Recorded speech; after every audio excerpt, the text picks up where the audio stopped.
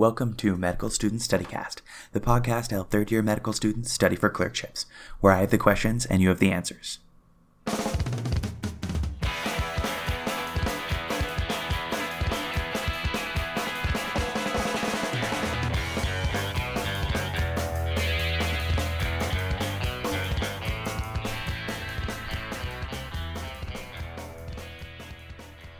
Hi.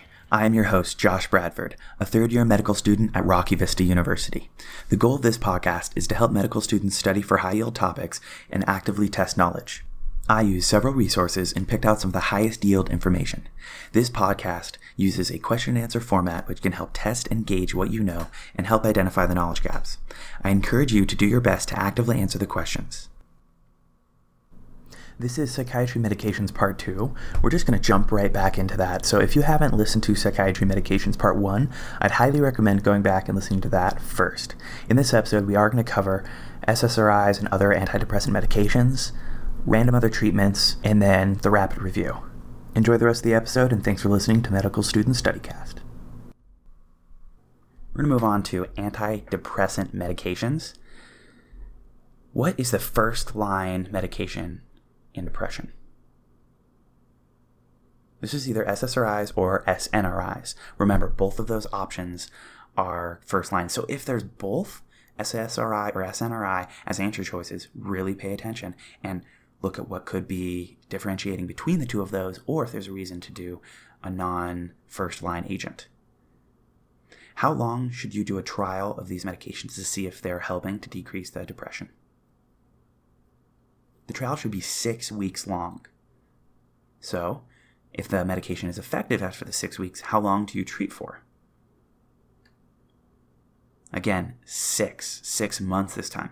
6 months to a year. This decreases the recurrence of depression, and if you do shorter than that, or excessively longer, it can lead to a recurrence of depression once the medication is stopped.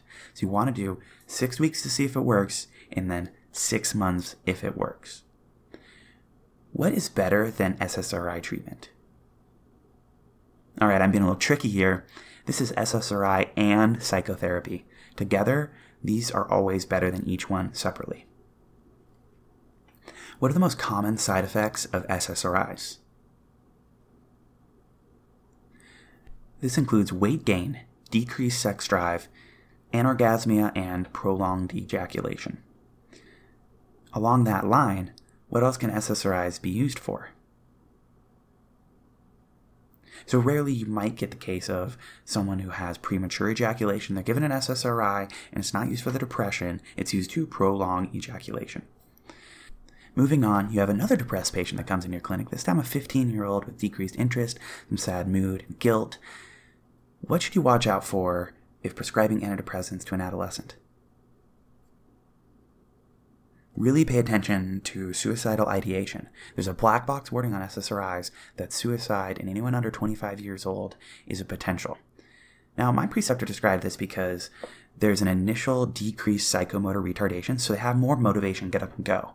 But the improvement in mood can sometimes take another couple of weeks. So they can still have the depressed and suicidal ideation, but suddenly have the motivation to act out that suicidal ideation. Now, what are some other medical conditions that SSRIs and SNRIs can be used as first-line agents to treat? General anxiety disorder, PTSD, obsessive-compulsive disorder, bulimia are just a few examples. These are very useful agents.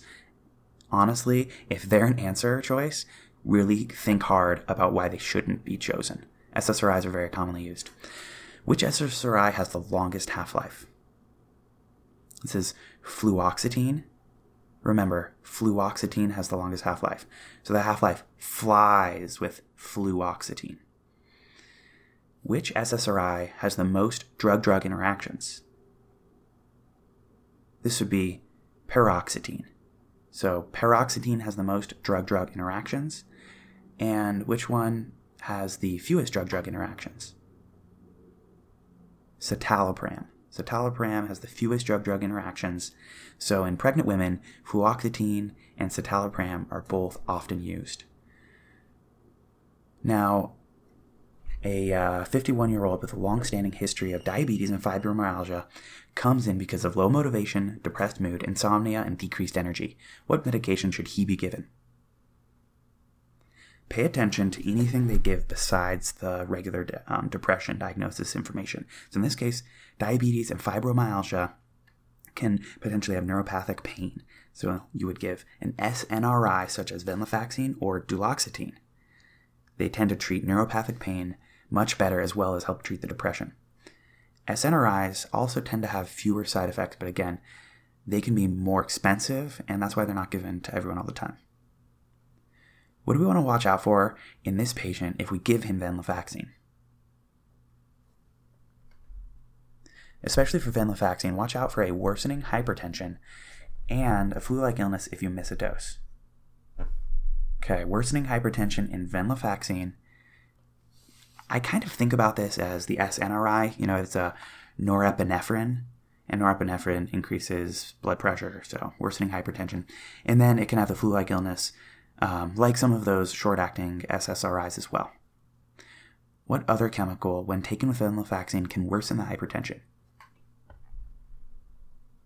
This would be St. John's wort, because there's a drug-drug interaction there. Now, you have a patient who's on antipsychotics and warfarin, but you still want to put her on an SSRI. What do you need to watch out for? So if you ever hear warfarin, just think CYP450 inhibitors. SSRIs, several of them, are common CYP450 inhibitors. So this can increase the efficacy of both the warfarin and the antipsychotics. So, sorry, not efficacy, but it increases the amount in the blood because it's not being degraded by the liver. Now, what is the first-line SSRI in pediatrics? In a pediatric patient, fluoxetine has shown to have more efficacy and safer use. It also has a longer half-life, and because of that, it protects against a missed dose. Its half-life is something like a week, and so 4 to 5 half-lives is like 4 to 5 weeks. And it almost has a natural taper. Next, a patient comes in, recently diagnosed with cancer, and is feeling really depressed. What do you do? All right, if there's real depression, always treat the depression. But why should you treat the depression? So treat depression in any sort of long-term condition because depression lowers life expectancy. It makes sense because if they're depressed and have low motivation, they're less likely to show up for chemotherapy or take any other sort of medications or just take care of their body with exercise and good nutrition as they need to. So what are some other long-term diseases, some chronic diseases that you want to keep an eye out for treating depression in? Like I mentioned, there's cancer, but also long-term heart disease, end-stage renal disease, HIV, anything like that. Moving on from SSRIs, what drug should be given to a young depressed male who's overweight with erectile dysfunction and wants to quit smoking? This is a perfect case presentation. It's got all the necessary features for bupropion. Bupropion. Not bupropion. Bupropion. What is the mechanism of action of bupropion? Bupropion is a dopamine and serotonin reuptake inhibitor. My psychiatry preceptor liked to say that it tickles the dopamine receptor, so it's one of the things that can really help fight anhedonia by returning enjoyment to pleasurable activities. What's the biggest adverse effect of bupropion? These are seizures, especially if the person is alcoholic, bulimic, or has a history of epilepsy. So watch out for alcoholic, bulimics, or a history of epilepsy in anyone that you're considering giving bupropion to. But otherwise, it's very effective because it doesn't have the sexual dysfunction, tends to be pretty weight neutral, doesn't gain weight, and it can be useful as an adjunct to help quit smoking. Moving on to the next case, what do you give as an antidepressant for a patient that needs help getting to sleep? This would be trazodone or nefazodone. Remember, trazodone or nefazodone. Now, what do you watch out for in males with trazodone? This is priapism or prolonged erection. You can always remember trazoboner for a prolonged boner. What medication should be given to an old skinny lady with depression and especially prolonged sleep onset. This is mirtazapine. Give mirtazapine to anyone who needs weight gain, depression, and has insomnia. Those three is like the perfect combo for mirtazapine. What else can you give mirtazapine to? So you can also give mirtazapine for anorexia if there's a major depressive component to the anorexia, because it does encourage that weight gain. But it's less likely to be given than olanzapine from my understanding. Now, a 39-year-old patient has treatment-resistant medication, and after years of trying multiple medications, he is finally given a trial of imipramine. What tests should be done for this patient? So remember that imipramine is a tricyclic antidepressant, and you should do an EKG or troponin test and a neuro exam. And why should you do those things? So what are the 3 C's of the tricyclic antidepressants? So the 3 C's for the side effects are coma, cardiac, and convulsions. These are the most dangerous side effects. There are other side effects, but these are the most dangerous ones. So that's why you'd want to do an EKG or troponin to understand if they had any high-risk factors for cardiac problems. What other conditions are tricyclics used more for? So these days, tricyclics are rarely used in the case of antidepressant unless they have tried pretty much everything else. But you can use them for neuropathic pain, especially doxepin. You can also use it for bedwetting or enuresis. That's imipramine. Or you can use it for obsessive-compulsive disorder with clomipramine. Now, the same patient showed some improvement on imipramine for the first time, but it wasn't full improvement, and they wanted to augment with fluoxetine. A few days later, he presents with racing heart, sweating, nausea, a history of multiple falls at home. Physical exam shows subsequent myoclonic jerks, 4+ reflexes, and a blood pressure of 165/110. What's the diagnosis? This is serotonin syndrome, and what's the most likely cause of serotonin syndrome in general? This would be multiple serotonin-increasing medications. Always watch out for tricyclic antidepressants and MAOIs. Either one of those with some sort of SSRI, SNRI, anything like that can cause serotonin syndrome. If a patient wants to try an MAOI, how long should they wait after their SSRI is stopped? This would be 2 to 6 weeks. Now, what can happen if this rule isn't followed is serotonin syndrome, just like previously mentioned. But especially watch out for if the SSRI has a long half-life. So if they're on fluoxetine, you might need to wait up to 6 weeks before you can try the MAOI.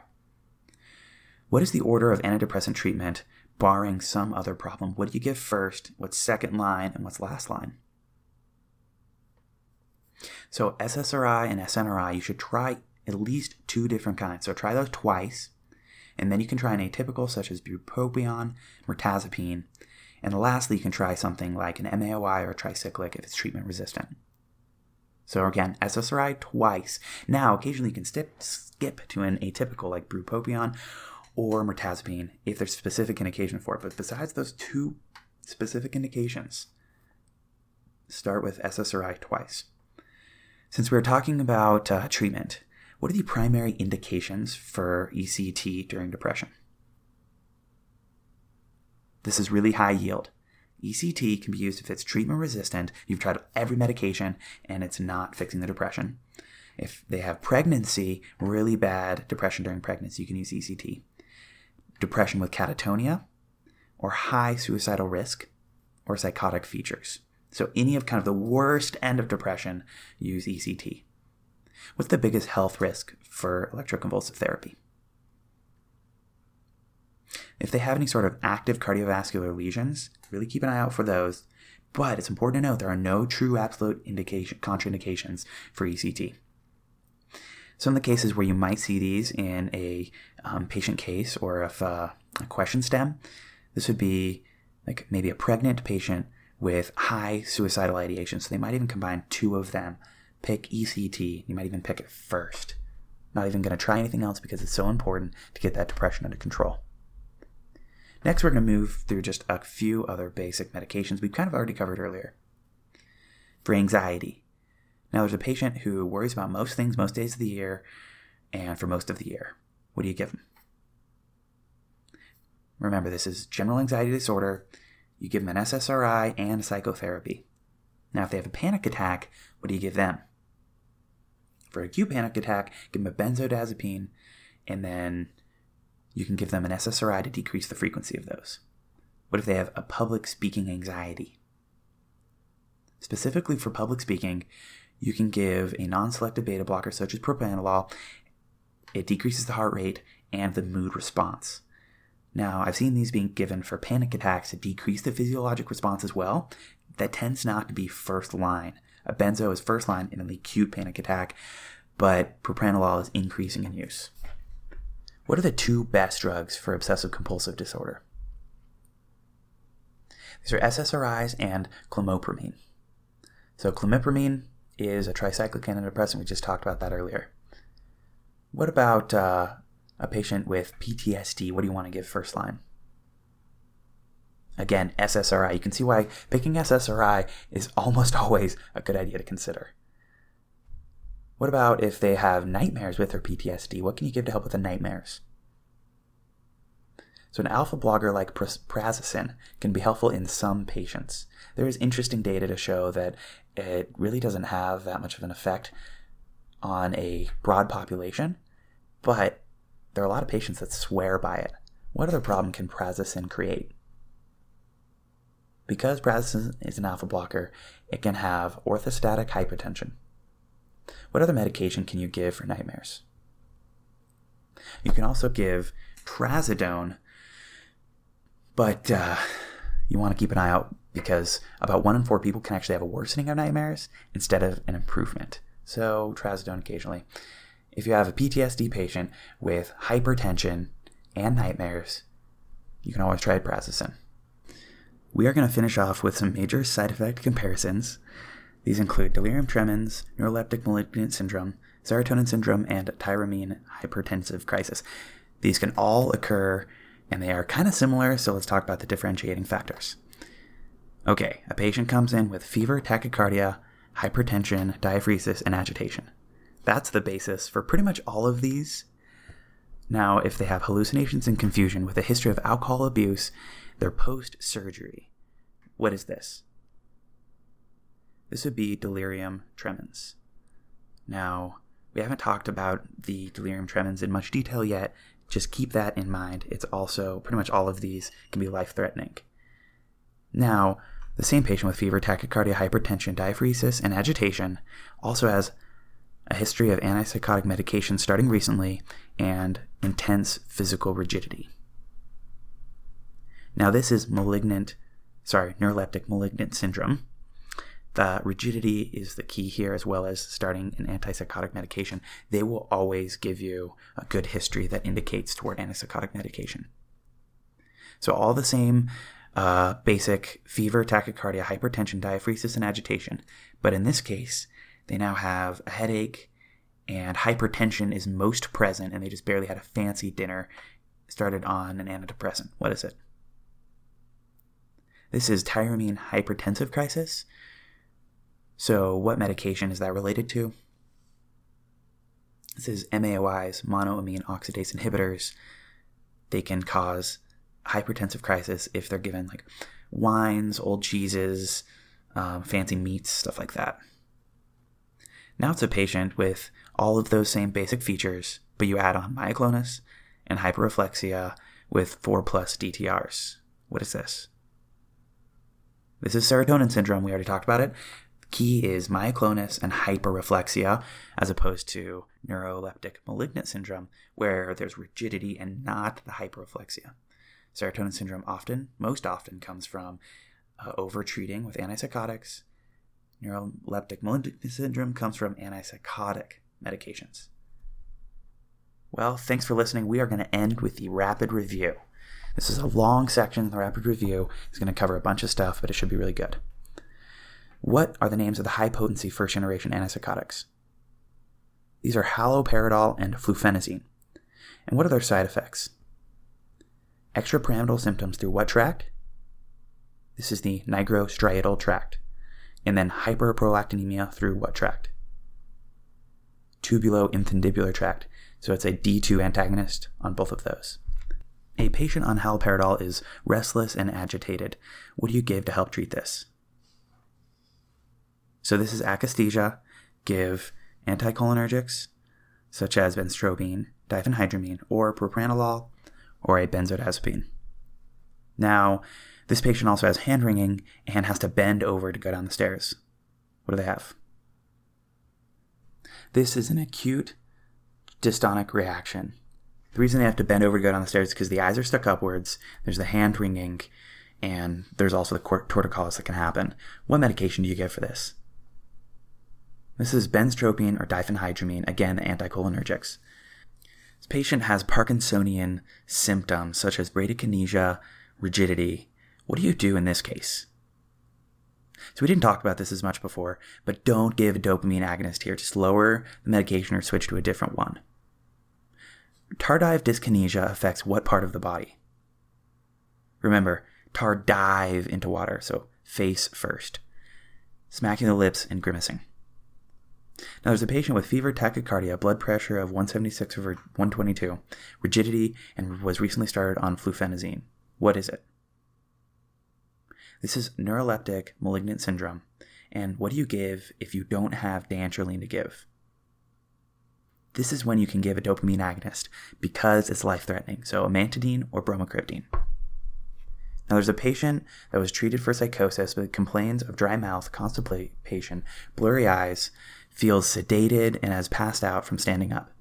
Exam shows a blistering sunburn on the face and a high bilirubin. What medication was he given? So this is a low-potency antipsychotic, and it's chlorpromazine because of the photosensitive rash and jaundice. And then the low-potency antipsychotic with the anticholinergic effects, antihistamine, and anti-alpha-adrenergic. An overweight patient is placed on what second-generation antipsychotic? Now you'd want to place an overweight patient on ziprasidone or aripiprazole because they're weight neutral.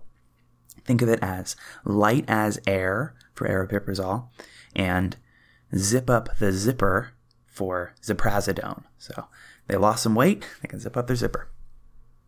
A patient with Parkinson's disease starts getting delusions and also can't get to sleep at night. What do you give them? This is quetiapine. Quetiapine is a lower potency antipsychotic and can cause sedation to help get to sleep at night.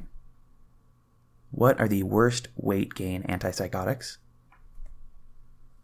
Olanzapine and clozapine. How many medications has a person had to try before they're put on clozapine? At least 2. And you check the CBC for what adverse reaction? A granulocytosis or a complete lack of neutrophils. What is the best medication combo in an acutely manic patient? This would be lithium and quetiapine or valproate and quetiapine. Then consider lamotrigine. What about an acutely agitated or psychotically manic patient? So give haloperidol for agitation and quetiapine for psychosis. Obviously, there is some overlap since they're both antipsychotic medications. And then if it's resistant, consider giving ECT. What are features of lithium toxicity? Ataxia/tremor, so they might fall down, GI distress, they might have nausea or vomiting, and confusion. The EKG changes show a U wave. Now, a patient treated for bipolar is excessively thirsty with polyuria that doesn't fix with water restriction. What medication caused this? This is lithium-induced diabetes insipidus. Next, you have a pregnant patient who is diagnosed with bipolar. What medication should you give her? Consider giving lamotrigine. Don't use lithium or valproate. A 42-year-old male construction worker comes in after starting paroxetine 3 weeks ago and says that nothing's changed. What do you do? Continue on current medication until at least 6 weeks. So at this point, you've waited 6 weeks, and now he says he's feeling much better, but he wants to get off in 2 months as his insurance is changing. What do you recommend? You should tell him that it's recommended he stays on it for 6 to 12 months to decrease the likelihood of recurrent depression. What medication should you give to a 14-year-old female with depression? Fluoxetine, and what do you need to ask about in these adolescent patients? Suicidal ideation. Next, a 44-year-old African-American male with residual back pain after a car accident asked for a medication for depression. If you were to give him venlafaxine, what should you be careful to watch? So venlafaxine is the SNRI that can help with depression and neurogenic pain, but you need to watch out for hypertension. All right, a female with scars on the back of her hands who thinks that she is fat but isn't shouldn't get what antidepressant? This is bupropion because she's bulimic and it can lower the seizure threshold. Don't give her bupropion. A 96-year-old underweight male who has trouble getting to sleep at night and low motivation after his wife died last year. What should you consider giving him? This is mirtazapine because of depression, helps with weight gain and sleeping. What are the 3 C's of tricyclic antidepressants? Coma, cardiac, convulsions. And a 33-year-old pregnant female with a long history of resistant depression is suicidal. What is her treatment? In this case, strongly consider electroconvulsive therapy. She's pregnant, treatment resistant, and suicidal. Very likely she'll get that. Also consider it in psychotic features and catatonia that don't respond to other treatments. There is no contraindication, no absolute contraindication to ECT. Okay, thank you for listening to Medical Student StudyCast. Here is the quote of the day.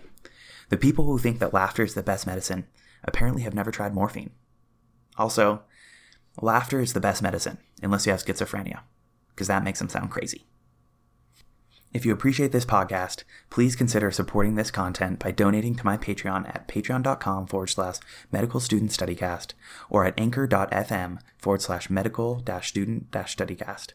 If you have comments or concerns, please contact me at medicalstudentstudycast@gmail.com. Share what you find helpful, changes you would like me to see, and personal experiences with the podcast. Remember, I am only a humble third-year medical student, so if I make any mistakes, feel free to let me know, and I will do my best to correct and provide the most useful, concise, and accurate study tool that I can.